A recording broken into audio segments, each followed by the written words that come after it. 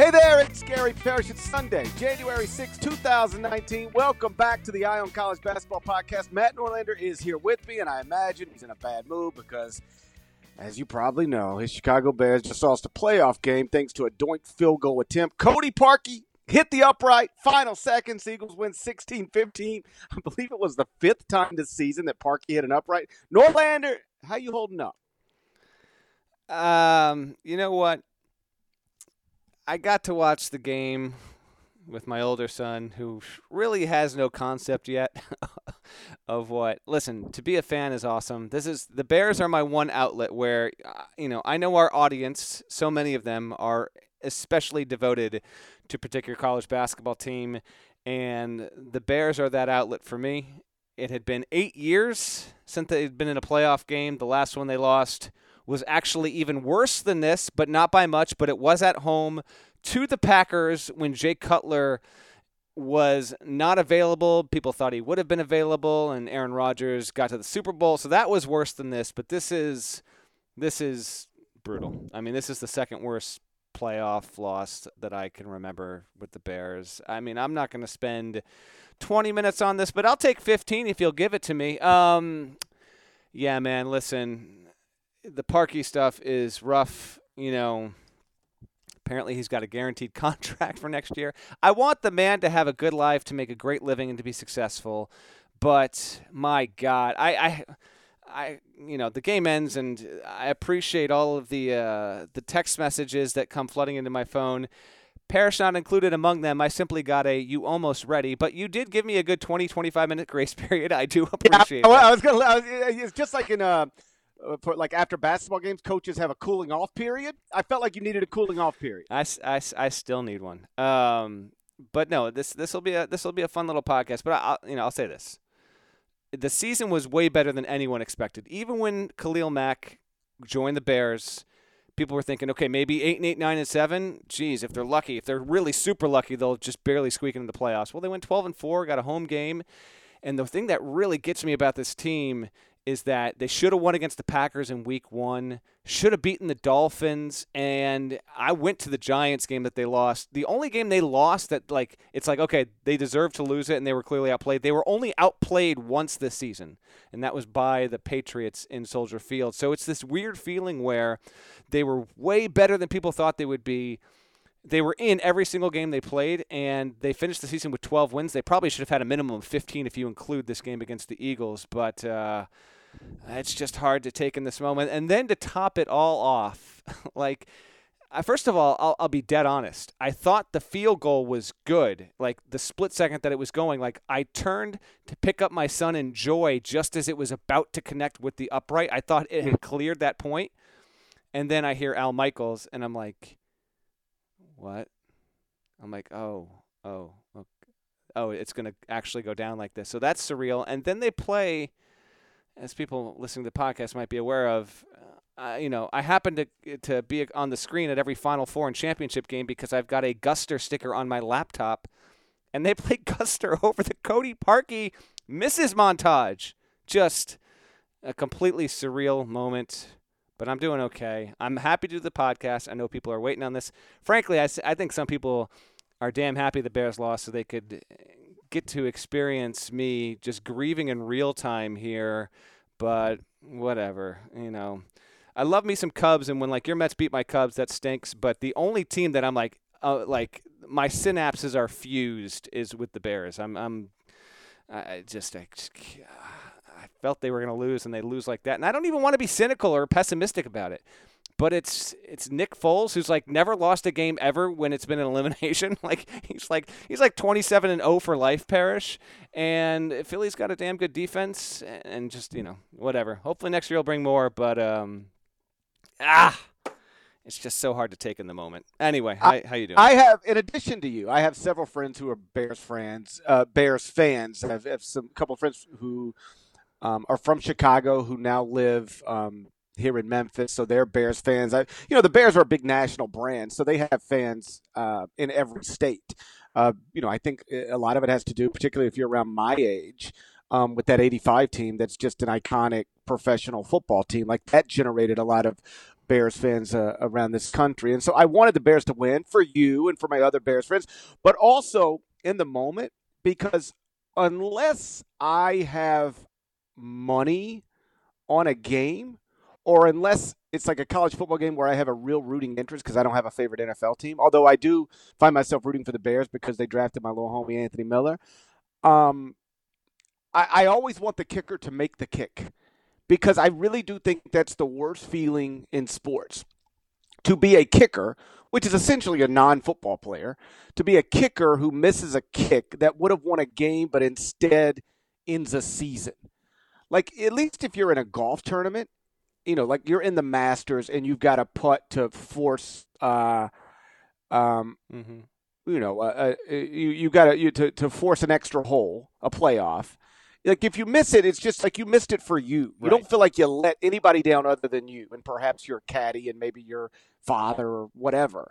But you don't let down an entire like fan base of a franchise that's been there for a century. You don't let down 50 coworkers, all of whom are bigger than you. I really do think it's like the worst situation you could possibly be in.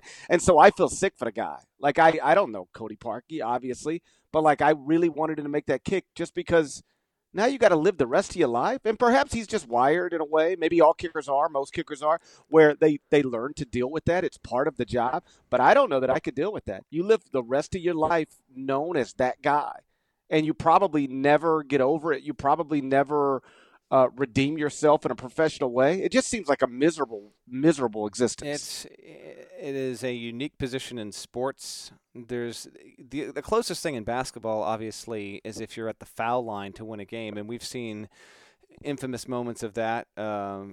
Darius Washington of, hey, look, I'm working in the Memphis reference. That's how thrown I am right now, 7 minutes into a podcast back in Conference USA tournament back in the day. But even that's not the same because usually you're good enough to be at the line to begin with. And, yeah, if you're an NFL kicker, you're a good kicker. But you're a specialized player. You're in for that very little yet huge moment.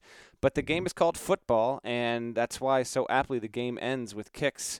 I actually really like that aspect of football. I like that it's got this weird, bizarre dynamic to it where you need to have someone that's able to put an oblong ball through an upright of varying distances. And this also, and we will not make this a Bears podcast, but the thing that will sting about this, and for the Bears fans that cross over to College Hoops fans listening to this, I would think most people will agree, the Bears cut Robbie Gould, who's the best kicker in franchise history 2 years ago. And when that happened, a lot of people were confused by it. And you fast forward 2 years, and who knows? Maybe Robbie Gould misses the same kick, but there just wasn't a ton of confidence. Parkey had been inconsistent all season.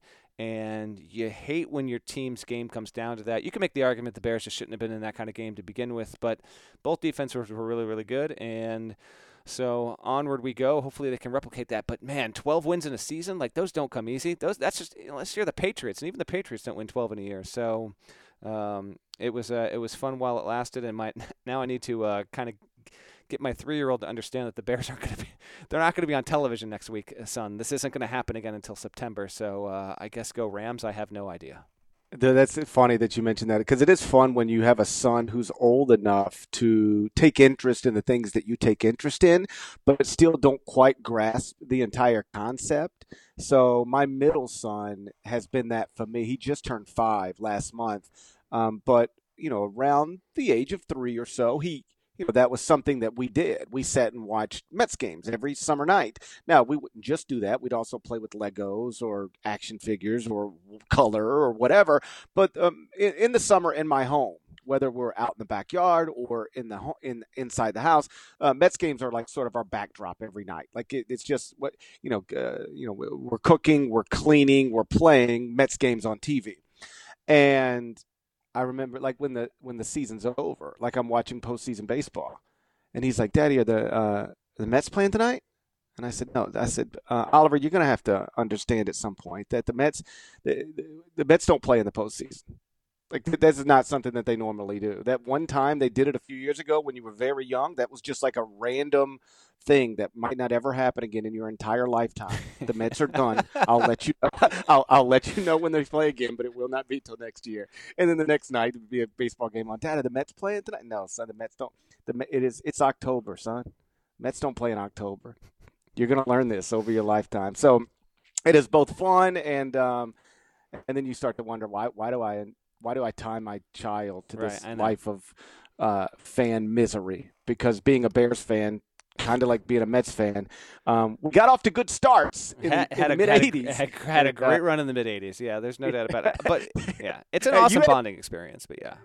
Yeah, so was that 85 team? I guess the Super Bowl was actually in 86, right? Yes, so the Bears and Mets did win championships in the same calendar year, but they were different seasons. And actually, people forget this, but in many ways, the Bears didn't win the Super Bowl, obviously, in the 86 season going into 87, but the Bears' defense in 86 was just as good and statistically even better in some ways. But, yes, our most coveted teams did actually win championships the same year. I never put two and two together with that, but that was also the last time each of our teams won a championship. So we're going on almost 40 years here, buddy.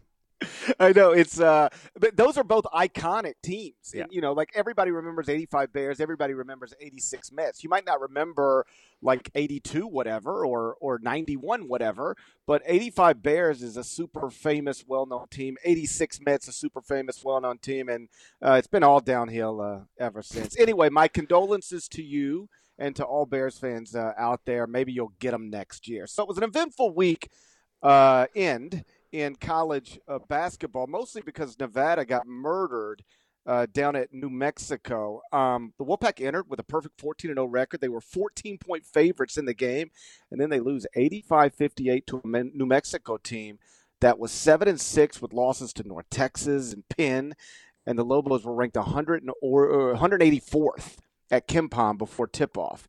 Nevada lost by 27 points despite being a 14-point favorite. It's a 41-point swing. You don't see that every day.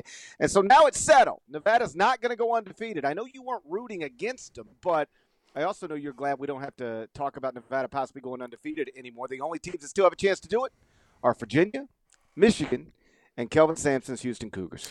Well, Parrish, this is why, and I say it jokingly, but I also say it seriously, where – I almost say into a new calendar year, but I really mean like 70% through a season, should you only really begin to entertain whether a team can run the regular season table, and if you even want to extend that into their conference tournament. Nevada, I wrote a column after they lost. My takeaways were this. One, it was insane how much more likely, and this speaks to how good they are and how bad their league is compared to what Virginia, Michigan, and Houston all face, obviously, but all those three teams are still at less than 1%. They're at 0.1 or 0.2% to run the regular season table. Okay, that's still crazy low and speaks to how tough it is to run the table because we're about at the halfway point of the regular season. Nevada was almost at 18%, which is incredible. And obviously, if you did the 10,000 simulations game, it would be overwhelming the amount of times that Nevada, whenever it did, if it did it more frequently than the other three. So even with all of that, now that it hasn't happened, this is why when people are sometimes quick to talk about, and this year it was Duke or whatever, when we get to, 1 week into December, it just doesn't happen that often. We've actually been lucky and blessed in the past half decade in getting Gonzaga making a push, Wichita State and Kentucky. Those were great stories. But if you maybe pick the over-under of 0.5 times we see this in the next 5 years, up to even just the conference tournament, I would take the under. I don't think in the next 5 years it's likely we'll have one team run the table at the end of the regular season. Now, the thing this is problematic for with Nevada is this. I still think this is a top 10 team. I have a lot of confidence in them, and we'll see how the rest of the season plays out, Parrish. But I'm not eliminating them from my Final Four consideration because they lost this game. But the fact that they lost it the way that they did against a New Mexico team that I don't think will wind up qualifying for the NIT, against a New Mexico team that has, 7 wins against Division I competition. It's such a bad loss in a high-profile spot. And Nevada, because its league is so bad, the only teams in the net ranking top 25 that don't have quad 1 wins right now are Nevada and believe it or not, Auburn. Auburn's going to have plenty of opportunities to capture those. Nevada will have one when it gets to Utah State, and maybe one other team bumps up in the Mountain West where that road game is going to qualify, but it won't have a ton, basically. And so when we get to the end of the regular season, throw in the conference tournament if you want, that's fine. What you're going to see is Nevada will still be decent in quad 2 opportunities, but when it's fighting for the 1, 2, or the 3 line, if it loses another couple of games, it's going to be really lopsided, and so that could hurt the Wolfpack seeding. And I am still a very firm believer in, yes, matchups mean a ton, but empirically the data shows the better the seed, the better chance you have going deeper, because that's usually the better team you are, but it's also because of the competition that you face. So Nevada is kind of up against it, and I do think, regardless of what happens here, it's going to be fascinating to see how many losses they end up with. And I'll still stick parish with what we said on our either the previous podcast or the one before that. I still think they're going to be a 3-loss team max. But even if they're just a 3-loss team max, you would say sitting here right now, okay, that probably means Nevada's going to be in good shape to get a 2, maybe even a 3. Well, I wouldn't go so far with that just yet, because if you've got a lot of other teams in power leagues that are able to play up well, and I'm talking everyone from Duke to Michigan, Virginia, Houston if it does really well, Michigan State, on down the line, just keep going. Kansas, Virginia Tech, on and on and on. Nevada could get bumped even further, so I think it's an interesting test in what is the first season of the net rankings and how the committee views this team. No, that's the problem now for Nevada, is that we know that it's going to have at least one bad loss, and not just a bad loss to a bad team, but a lopsided loss to a bad team. And the league does them no favors in the sense that they're not going to have, many opportunities to stack quality wins. So on Selection Sunday, just like you said, if they could be sitting there with only 2 or 3 losses, but they're not going to have the type of wins that the selection committee usually respects. And so they will probably, and this happens every once in a while, you'll see them at a certain place in the AP poll, because ultimately this is the way AP poll voters do it. If they keep winning going forward, they'll keep going up in the rankings. So they could finish the season, I don't know, 6th, 5th, 4th, and yet probably will not get a seed on Selection Sunday that correlates with that. Either way, like I said, we're down to just 3 undefeated teams. Let me ask you this, and I know your answer previously was Virginia. I want to know if you're sticking with it. Of the 3 teams that are still undefeated, which one do you think will last the longest? It's relying on the schedule. I've got the schedules right in front of me. Just read me off Houston's next 4 games. Okay, they're actually, it's all relative. This isn't an ACC schedule, it's an AAC schedule, but they are at Temple on Wednesday. That's losable. Mm-hmm. Then they're home against Wichita State on Saturday. Wichita State's not good, so that shouldn't be too difficult. Then they're at SMU on January 16th and at USF on January 19th. 3 of the next 4 road games. Yeah, Houston's going to drop one of those. I will still Virginia's schedule is at BC on Wednesday. Should win. At Clemson on Saturday. Home against Virginia Tech on January 15th. At Duke on January 19th. Michigan's schedule, along the same range of dates, is at Illinois on Thursday. Home against Northwestern on Sunday. At Wisconsin on January 19th. I think I'd probably go Michigan is going to be the last team to lose a game this season. How about, I don't mean to split your question here, but I'll say Michigan and Virginia, it's the same day. I thought about that. It could definitely be the same day. Virginia at Duke. And 19th. Then, January 19th. Virginia at Duke. Reasonable to say that it would lose that game. And then I think Michigan is most likely to not lose until the 19th when it's got that game at Wisconsin. So I will officially vote for a split, but if you are making me say one way or the other, I would just barely lean Michigan, because Virginia's just damn good. If Florida State pressed the Virginia walk-ons and got like 14 points in garbage time, which I didn't understand, but whatever. The point is, if Virginia didn't want to let a top 10 team in the country get to 40 points, it would not have. They are incredible at this point, and they have already received number 1 votes in the AP poll. That will continue to happen on Monday, and it is just really impressive. We'll probably get more to this as Virginia plays more relevant opponents, but the program has just not lost a beat after what was obviously a history-making loss last March. Yeah, if you were to ask me who's the better team, I might say who's the best team of this group. I might say Virginia's the best team of this group, although Michigan is just mauling everybody. Beat Indiana earlier on Sunday by double digits. But I just think simply it's going to be easier for Michigan to win at Wisconsin, not to mention at Illinois and at home against Northwestern. It's going to be easier for Michigan to win at Wisconsin than it is for Virginia to win at Duke. Like Virginia will probably be about a 4, 5, 6 point underdog at Duke, whereas Michigan will basically be in a coin flip situation at Wisconsin. So I'll go Michigan will be the last team to be undefeated in this season. But no, before you ask, I do not think that Michigan is going to go undefeated. Before we go any further, let me tell you about SeatGeek. Buying tickets online can be complicated, but it doesn't have to be.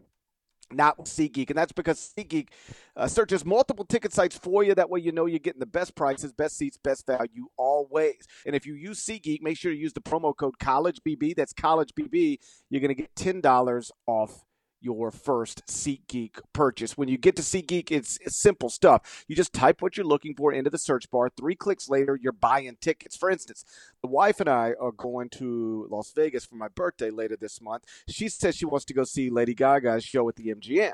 I told her I'd also like to see Lady Gaga's show at the MGM. So I jumped on SeatGeek, typed in Lady Gaga, hit enter, and immediately went, Jesus Christ, this is going to be expensive. It's not cheap to see Lady Gaga in Las Vegas, but SeatGeek was my best option to get great seats at the best price. And when I made the purchase, I had the tickets because every purchase made through SeatGeek is fully guaranteed. So next time you need tickets to anything, basketball games, football games, Broadway shows, Lady Gaga, whatever, just open that SeatGeek app on your phone and get after it. And don't forget, use the promo code CollegeBB. That's promo code CollegeBB to get $10 off your first SeatGeek purchase. That's SeatGeek. Life's an event. We have tickets. Nevada wasn't the only top 10 team that lost to an unranked opponent on Saturday. Kansas also went down. Lost at Iowa State 77-60. So Norlander's prediction that the Cyclones will finish second in the Big 12 looking good right now. Hell, they might finish first. ISU is now 12-2 overall, 2-0 in the Big 12. The losses came to Arizona and Maui and at Iowa. But it should be noted that Iowa State was shorthanded in those games. Lindell Wigington had been out most of this season. He missed games 2 through 10, sidelined with a foot issue, but he's back now. Didn't play well against Kansas, but he did play. Meantime, and this is the big news, KU center Udoka Azubuike did not play against Iowa State. Now, Sunday night, Bill Self announced that Doak needs season-ending hand surgery. Tore a ligament in his right hand during Friday's practice. Now, the initial x-rays did not show the torn ligament, but he had an MRI on Sunday morning, and it did show the torn ligament. Done for the season for the second time in 3 seasons. He only played 11 games as a freshman because he tore a ligament in his left hand. Will only play 9 games this season. First because of a sprained ankle. Now because of a torn ligament in his right hand. Norlander, how big of a deal is this for Kansas? It's significant because I had Kansas winning the national championship as my preseason pick. I'm going to walk off that now. I think Udoka Azubuike is that important of a player for Kansas, and I know that Dietrich Lawson has been awesome. I think he will continue to be awesome and gets even more valuable. Kansas is still capable. I want to be clear here. Kansas, with its roster and its talent, is still capable of winning the national championship. That's not up for debate. There have been less talented teams by a long shot that have won the championship. I do not see Kansas as a top 5 most likely team to win it all, and I say that and will maintain that even if it does what I expect it to do, and that's win the Big 12 again, because that is state law there. I'm also curious if there are any listeners who by chance grew up in the Illinois, greater Chicago area, attended Kansas, and are experiencing just a terrible Sunday and a terrible weekend in that you root for the Bears and then your favorite team loses to Iowa State and you lose your starting center. I have serious condolences to you if by chance that those paths cross with any of our listeners. Azubuike being out is also a little bit of surprise, and this, by the way, comes down with like 2 minutes to go in the Bears game. It was there was a whole bunch of weird stuff. That, and then Thibodeau gets fired and all this stuff is happening and the world's just on fire there.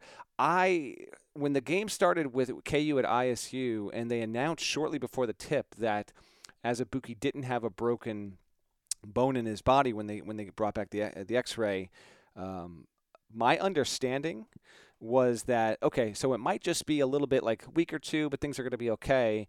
And then, amid everything that was happening on Sunday, I don't know if there was any inclination of this or any buzz about this at all, but this arrived like I don't know where it perished. I didn't even think that this was going to be a possibility. So this is significant news. Well, I mean, if you go back to Bill Self's statement Okay. Before the Iowa State game, it almost sounded like Bill was saying, like, listen, our trainers think it's fine. Their ex-rows say it's fine. But, Doak, doesn't feel comfortable with it, and we understand, given what he's gone through before. It almost sounded like if he wanted to play or was willing to play through the pain, he could play. So to go from that, and they were like, he won't be out long. So to go from that to done for the season in 24 hours, yeah, it was a little surprising, I think, even to Bill Self.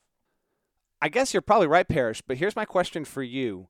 Now, I know you dropped Kansas in light of its loss Saturday and Sunday in your rankings. Curious, and for some, they'll get a heads up on this before they actually read your top 25-1 on Monday. If you will then preemptively try and rank Kansas without Doak, or if you'll still keep him there. So that's my 1A, but my 1B to you is this.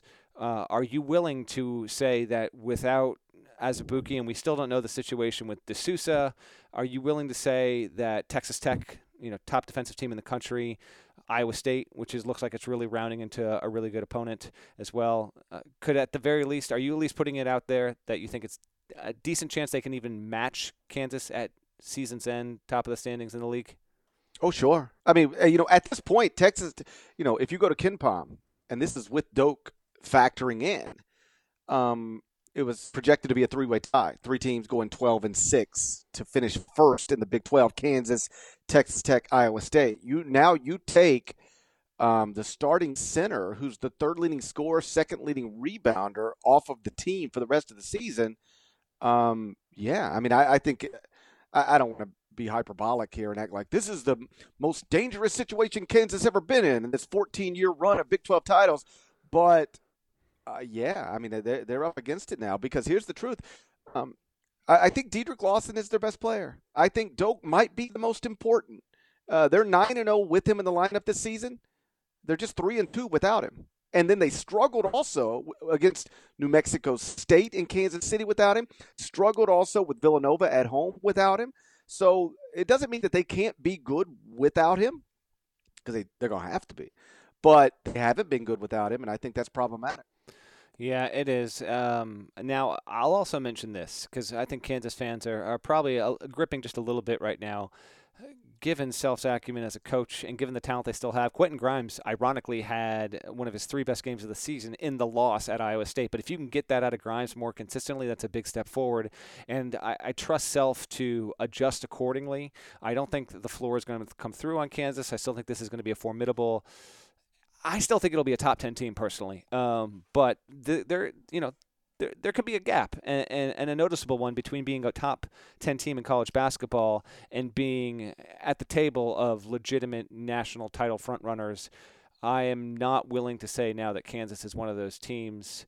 Always willing to be wrong, and am often wrong, and we'll say so on this podcast. But I have to take a step back because of the reasons you just mentioned. Kentucky lost again on Saturday. We're going to talk about that momentarily. But first, check this out. Are you looking for a new basketball shoe? If so, this is Gary Parrish here to tell you that the New Balance 2-Way V4 features the groundbreaking use of fuel cell technology with fresh foam, creating the ultimate combination of rebound and cushioning. Every step feels explosive and dynamic, and the upper construction features a lightweight textile that's supportive and breathable. So whether you're hitting the clutch shot or locking down the opposition, the 2-Way V4 gives you the tools to play at a high level. Learn more and purchase the 2-Way at newbalance.com.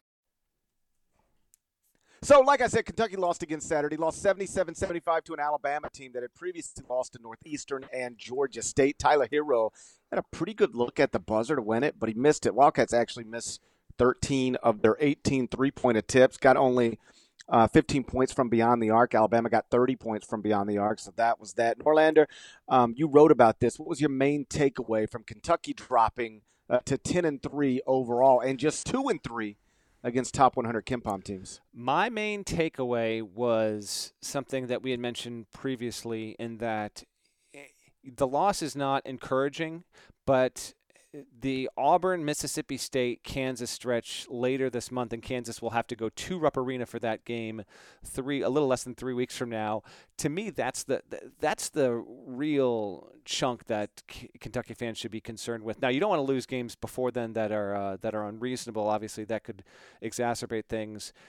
For Bama, good for them because they got the best win of the season, and now maybe they'll be a factor in the SEC can play their way into the NCAA tournament picture. They've got the talent to do so, but Kentucky they did not have enough down low. Struggled with some of Alabama's physicality, but whereas I try not to, and I know Kentucky fans they do very much live and die with their team in game by game, and that's totally understandable. This one.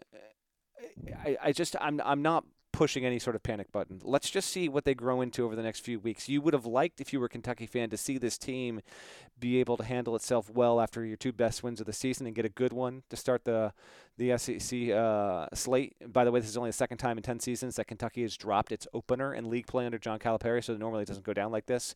But I'm not really fretting. How many spots did you bump UK after this loss in your rankings? Significantly down, because at some point you just gotta. I mean, the resume is the resume. They're 2-3 against top 100 teams, which means they're basically 2-3 against good teams. That's what it means.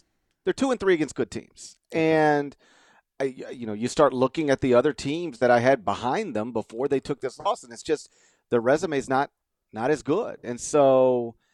I don't know if I've got them 24 or 25, but I've got them around 24 or 25. I dropped them below Seton Hall. Then Seton Hall, of course, goes out and loses to DePaul. So this will inevitably happen Monday. Just get into my Twitter mentions. You'll see it. I've been ranking teams daily for years. Years. That means every day. It updates every day. And so what will happen now is that Seton Hall loss will drop Seton Hall out. So wherever I've got Kentucky now, they'll be 1 spot higher tomorrow, simply because it's like Seton Hall dropped out, and then you just move Kentucky up. And so people will be tweeting me nonstop going, Kentucky loses to Alabama and they move up a spot. Every Monday. Every single Monday. Their daily rankings. Kentucky did not move up a spot after losing to Alabama. Kentucky dropped several spots after losing to Alabama, and then the next day, Seton Hall lost, so then Kentucky moved up a spot because Seton Hall dropped out. It's not complicated. I don't know why people think it's so complicated. Yeah, I don't know. I was just thinking about how Khalil Mack got put in motion on a 2-point conversion, and they didn't throw it to him. That dude kicked that ball right off that post. But you know what? And we'll get back to the hoops here. I trust and hope that like we can be frustrated with the action, but hope like he got booed walking off the field, and apparently he was at his locker ready for the media, which is a stand-up move. You're a pro, answer the questions, and we move on. Anyway, we were talking about Kentucky, Alabama. Yeah, let me point something out. Alabama, I mentioned earlier, shot 10 of 23 from three-point range against Kentucky, so that's 43.5%. And that's been a trend for the Wildcats this season. Everybody shoots well against them. UK's opponents are shooting 38.4% from beyond the arc against Kentucky. So Kentucky's three-point defense ranks 325th nationally. But in the 3 losses, it's every team shot at least 42%. Duke was 12 of 26. That's 46.2%. Seton Hall was 11 of 26. That's 42.3%. Alabama was 10 of 3, 43.5%. I don't want to get too basketball coachy here, but like what prevents a team from guarding the 3-point line, particularly a team with good athletes? That's just a philosophical question that I'm not nearly mentally capable of answering right now. But it is interesting how certain coaches are more consistent with that than others. Now, not always. There's actually a theory out there as well that defending the 3-point shot to the rate where you can prevent teams from making it is a little bit out of your hands in the macro. but at the same time, Virginia does it better than anyone. So I think there's some to that and some to scheme overall. But it is fascinating if you've got really good athletes, particularly at the college level when you can dominate other teams with less talented athletes and frankly just players who aren't as big, strong, and capable, that you don't succeed more consistently. And that certainly is an issue with Kentucky right now. Yeah, again, teams are shooting 38.4% against them on the season, but in the 3 losses, it jumps up to 44%. Duke, Seton Hall, Alabama combined to shoot 44% from 3 against Kentucky, and so Kentucky is now 10-3 overall, just 2-3 against top 100 KenPom teams. One last thing from the weekend, and that's on Virginia Tech. They improved to 13-1 with a 77-66 win over Boston College. They've beaten Purdue. They've beaten Washington. They've beaten Notre Dame. Lone loss, 63-62 road loss at Penn State. And they've done all this without Chris Clark. He played 24.6 minutes per game last season. Hasn't played a minute this season because of a suspension. And Buzz Williams, by the way, confirmed this weekend Chris Clark will not play at all this season. It's essentially going to be a redshirt season. So the Hokies basically have 8 players now, the best of whom is Nickeil Alexander-Walker. Sneaky All-American candidate. He's averaging 18.8 points, 4.2 rebounds, 3.4 assists per game, shooting 47.2% from three-point range. So he basically shoots it like he's playing Kentucky every time out. Vincent on Twitter asked if we could discuss Virginia Tech because I don't think we've mentioned them barely at all, if at all, this entire season. I told Vincent we would because on Friday's podcast, I said Florida State was probably the least talked about top 10 team in America. On second thought, it might really be Virginia Tech. Have you thought about Virginia Tech even one time this season? Yeah, I've thought about Virginia Tech at least 14 times this season, Parrish. But Okay.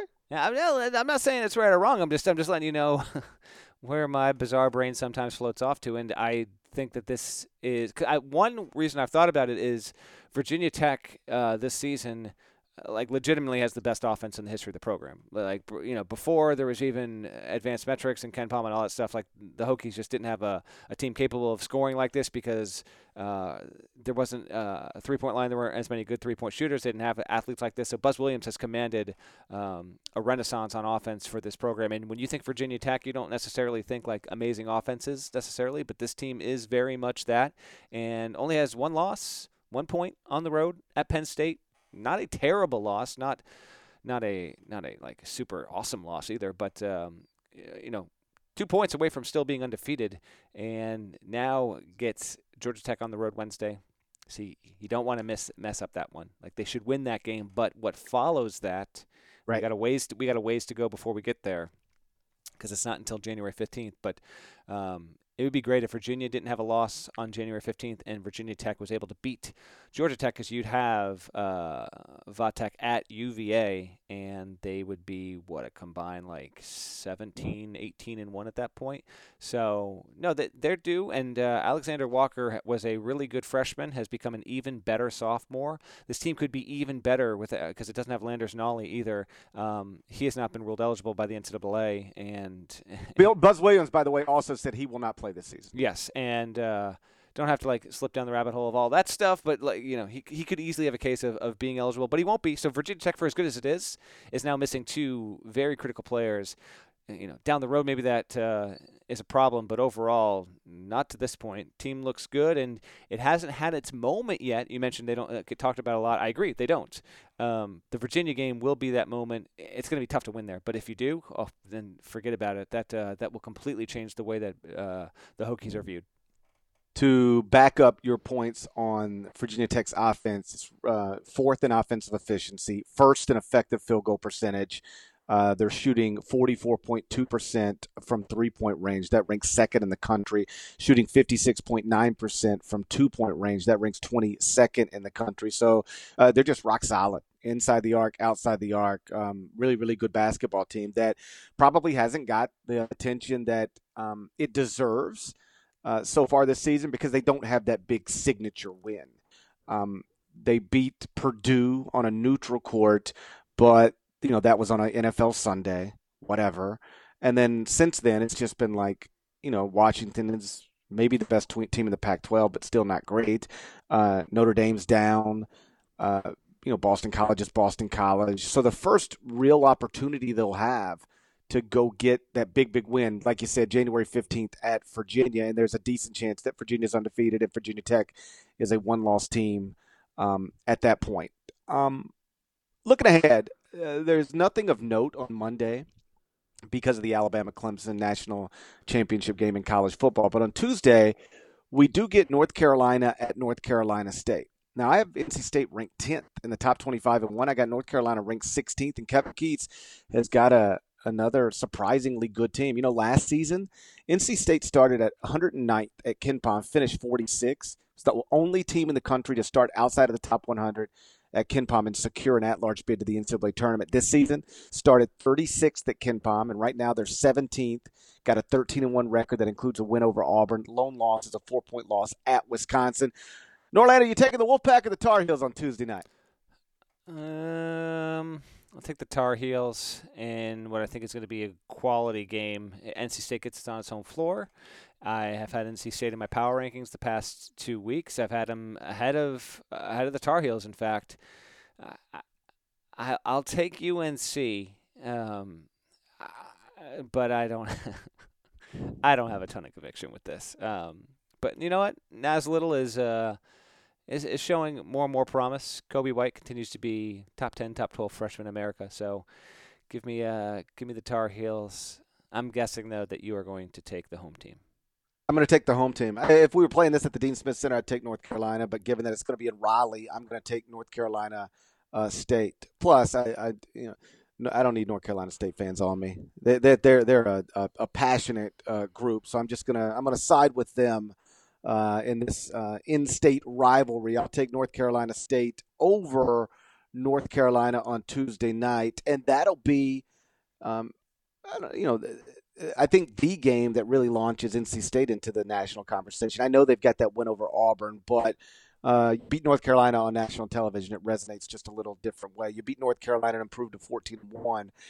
It resonates in a different way. Before we get out of here, let's offer football picks that'll likely be wrong. Undefeated Alabama against undefeated Clemson, 8 p.m. Eastern on Monday night. Alabama is like a 6-point favorite. You taking the points or laying the points, Norlander? I'll get to that in a second. Who do you want to win this game? Who do I want, Alabama or Clemson? Yeah, who do you want to win? Alabama, because I like excellence and the excellence of Nick Saban, further solidifying himself as the greatest college football coach of all time. I root for that kind of stuff. It's the reason I root for Floyd Mayweather to win when he boxes, despite his personal shortcomings. It's why I root for UConn women. It's why I appreciate. It's why I root for Tom Brady in a Super Bowl. I appreciate excellence, and I think Nick Saban and Alabama best represent excellence. I would submit that I want Clemson to win because if you can get Dabo, who, from what I gather, is I guess set up and kind of wants to be coach at Clemson for life kind of deal. If you can get him to win, I think they split. Then they've split it over the past 4 years, and that's a cool little back and forth between the two. It breaks up a little bit of the monotony of Alabama's dynasty, which I don't think Alabama losing on Monday night would take away. I'd almost feel like if they won again, it would firmly say like of this era, of this little run, like Alabama came on top. Clearly, they won more titles head to head. They beat Clemson more times than not, and Clemson only got it when Deshaun was behind center. But if you get a Clemson win, I don't know. It makes for more fun conversation the day after and then heading into next season. And it gives Nick Saban a true foil. And somewhat unexpectedly, it gives him one outside of his league, which is the best league in the sport. So as for the pick, I will take Alabama to cover and then obviously to win. Just would love that we get a close game and would love that we don't have a kicker missing a field goal as time expires. That's all I'm asking for. Give me a one-possession game with 4 minutes to go. And, as bad as it is for Cody Parkey and, the sympathies I have for him, it's even worse when you're a college kid because you're not getting paid at that point. And right. College football fans are what they are. Like, NFL fans are passionate and, you can't really quantify one or the other, but what those teams mean to those fan bases in that part of the country, forget about it. So please, if we have this game come down to a kick, I don't care who it is. I just hope it goes through the uprights. I'm totally on board with all of that. It's even worse for college kickers. As bad as the Cody Parkey thing is, at least he's rich, you know? Yes. At least he's rich. These college kickers, man, they might never make a penny playing professional football and be known for something terrible for the rest of their lives. Like every time you meet somebody, particularly from the state in which you play. So like if you're an Alabama kicker and you miss the equivalent of what we just saw in that Bears-Eagles game, like in the state of Alabama, your name is synonymous with failure forever. Every time you meet somebody, they, hey, I'm Gary, and you tell them, are you it's just miserable. So I'll tell you this. I want Alabama to win the game, but if Clemson is down a point in the final seconds and Clemson's field goal kicker is put in the position to either win the game or lose the game, I will immediately start rooting for Clemson because I'm rooting for that young person. I don't want him to have to live with that for the rest of his life. I think I remember doing this in the Ohio State-Michigan game a few years ago. I feel like one of the kickers just kept screwing up, and I found myself rooting for that team to win so that young guy wouldn't have to live with that for the rest of his life. I don't really remember how it turned out, but I'm pro kicker in the final seconds, no matter who I'm rooting for in the opening quarter. So, yeah, let's play a football game, and let's let it come down to something other than a kicker needing to win it. But if it does come to that, let's just make sure the kicker does indeed win it. We don't need another Cody Parkey on our hands. I'll take Alabama to cover, but I'm wrong about all of this stuff all the time, so who knows. Shouts to Devin Downey. Shouts to Chester, South Carolina. Shouts to Terry MF and Teagle. He's a legend. Shouts to Larnell. And please go subscribe to the Eye on College Basketball Podcast via Apple Podcasts. Rated favorably, 5 stars. Nice comments. That's all I've ever asked from you. To those of you who have done it already, we appreciate it. If you haven't done it already, we'd love it if you would. It just takes a few minutes. Either way, we're going to talk to you again on Wednesday morning. Till then, take care.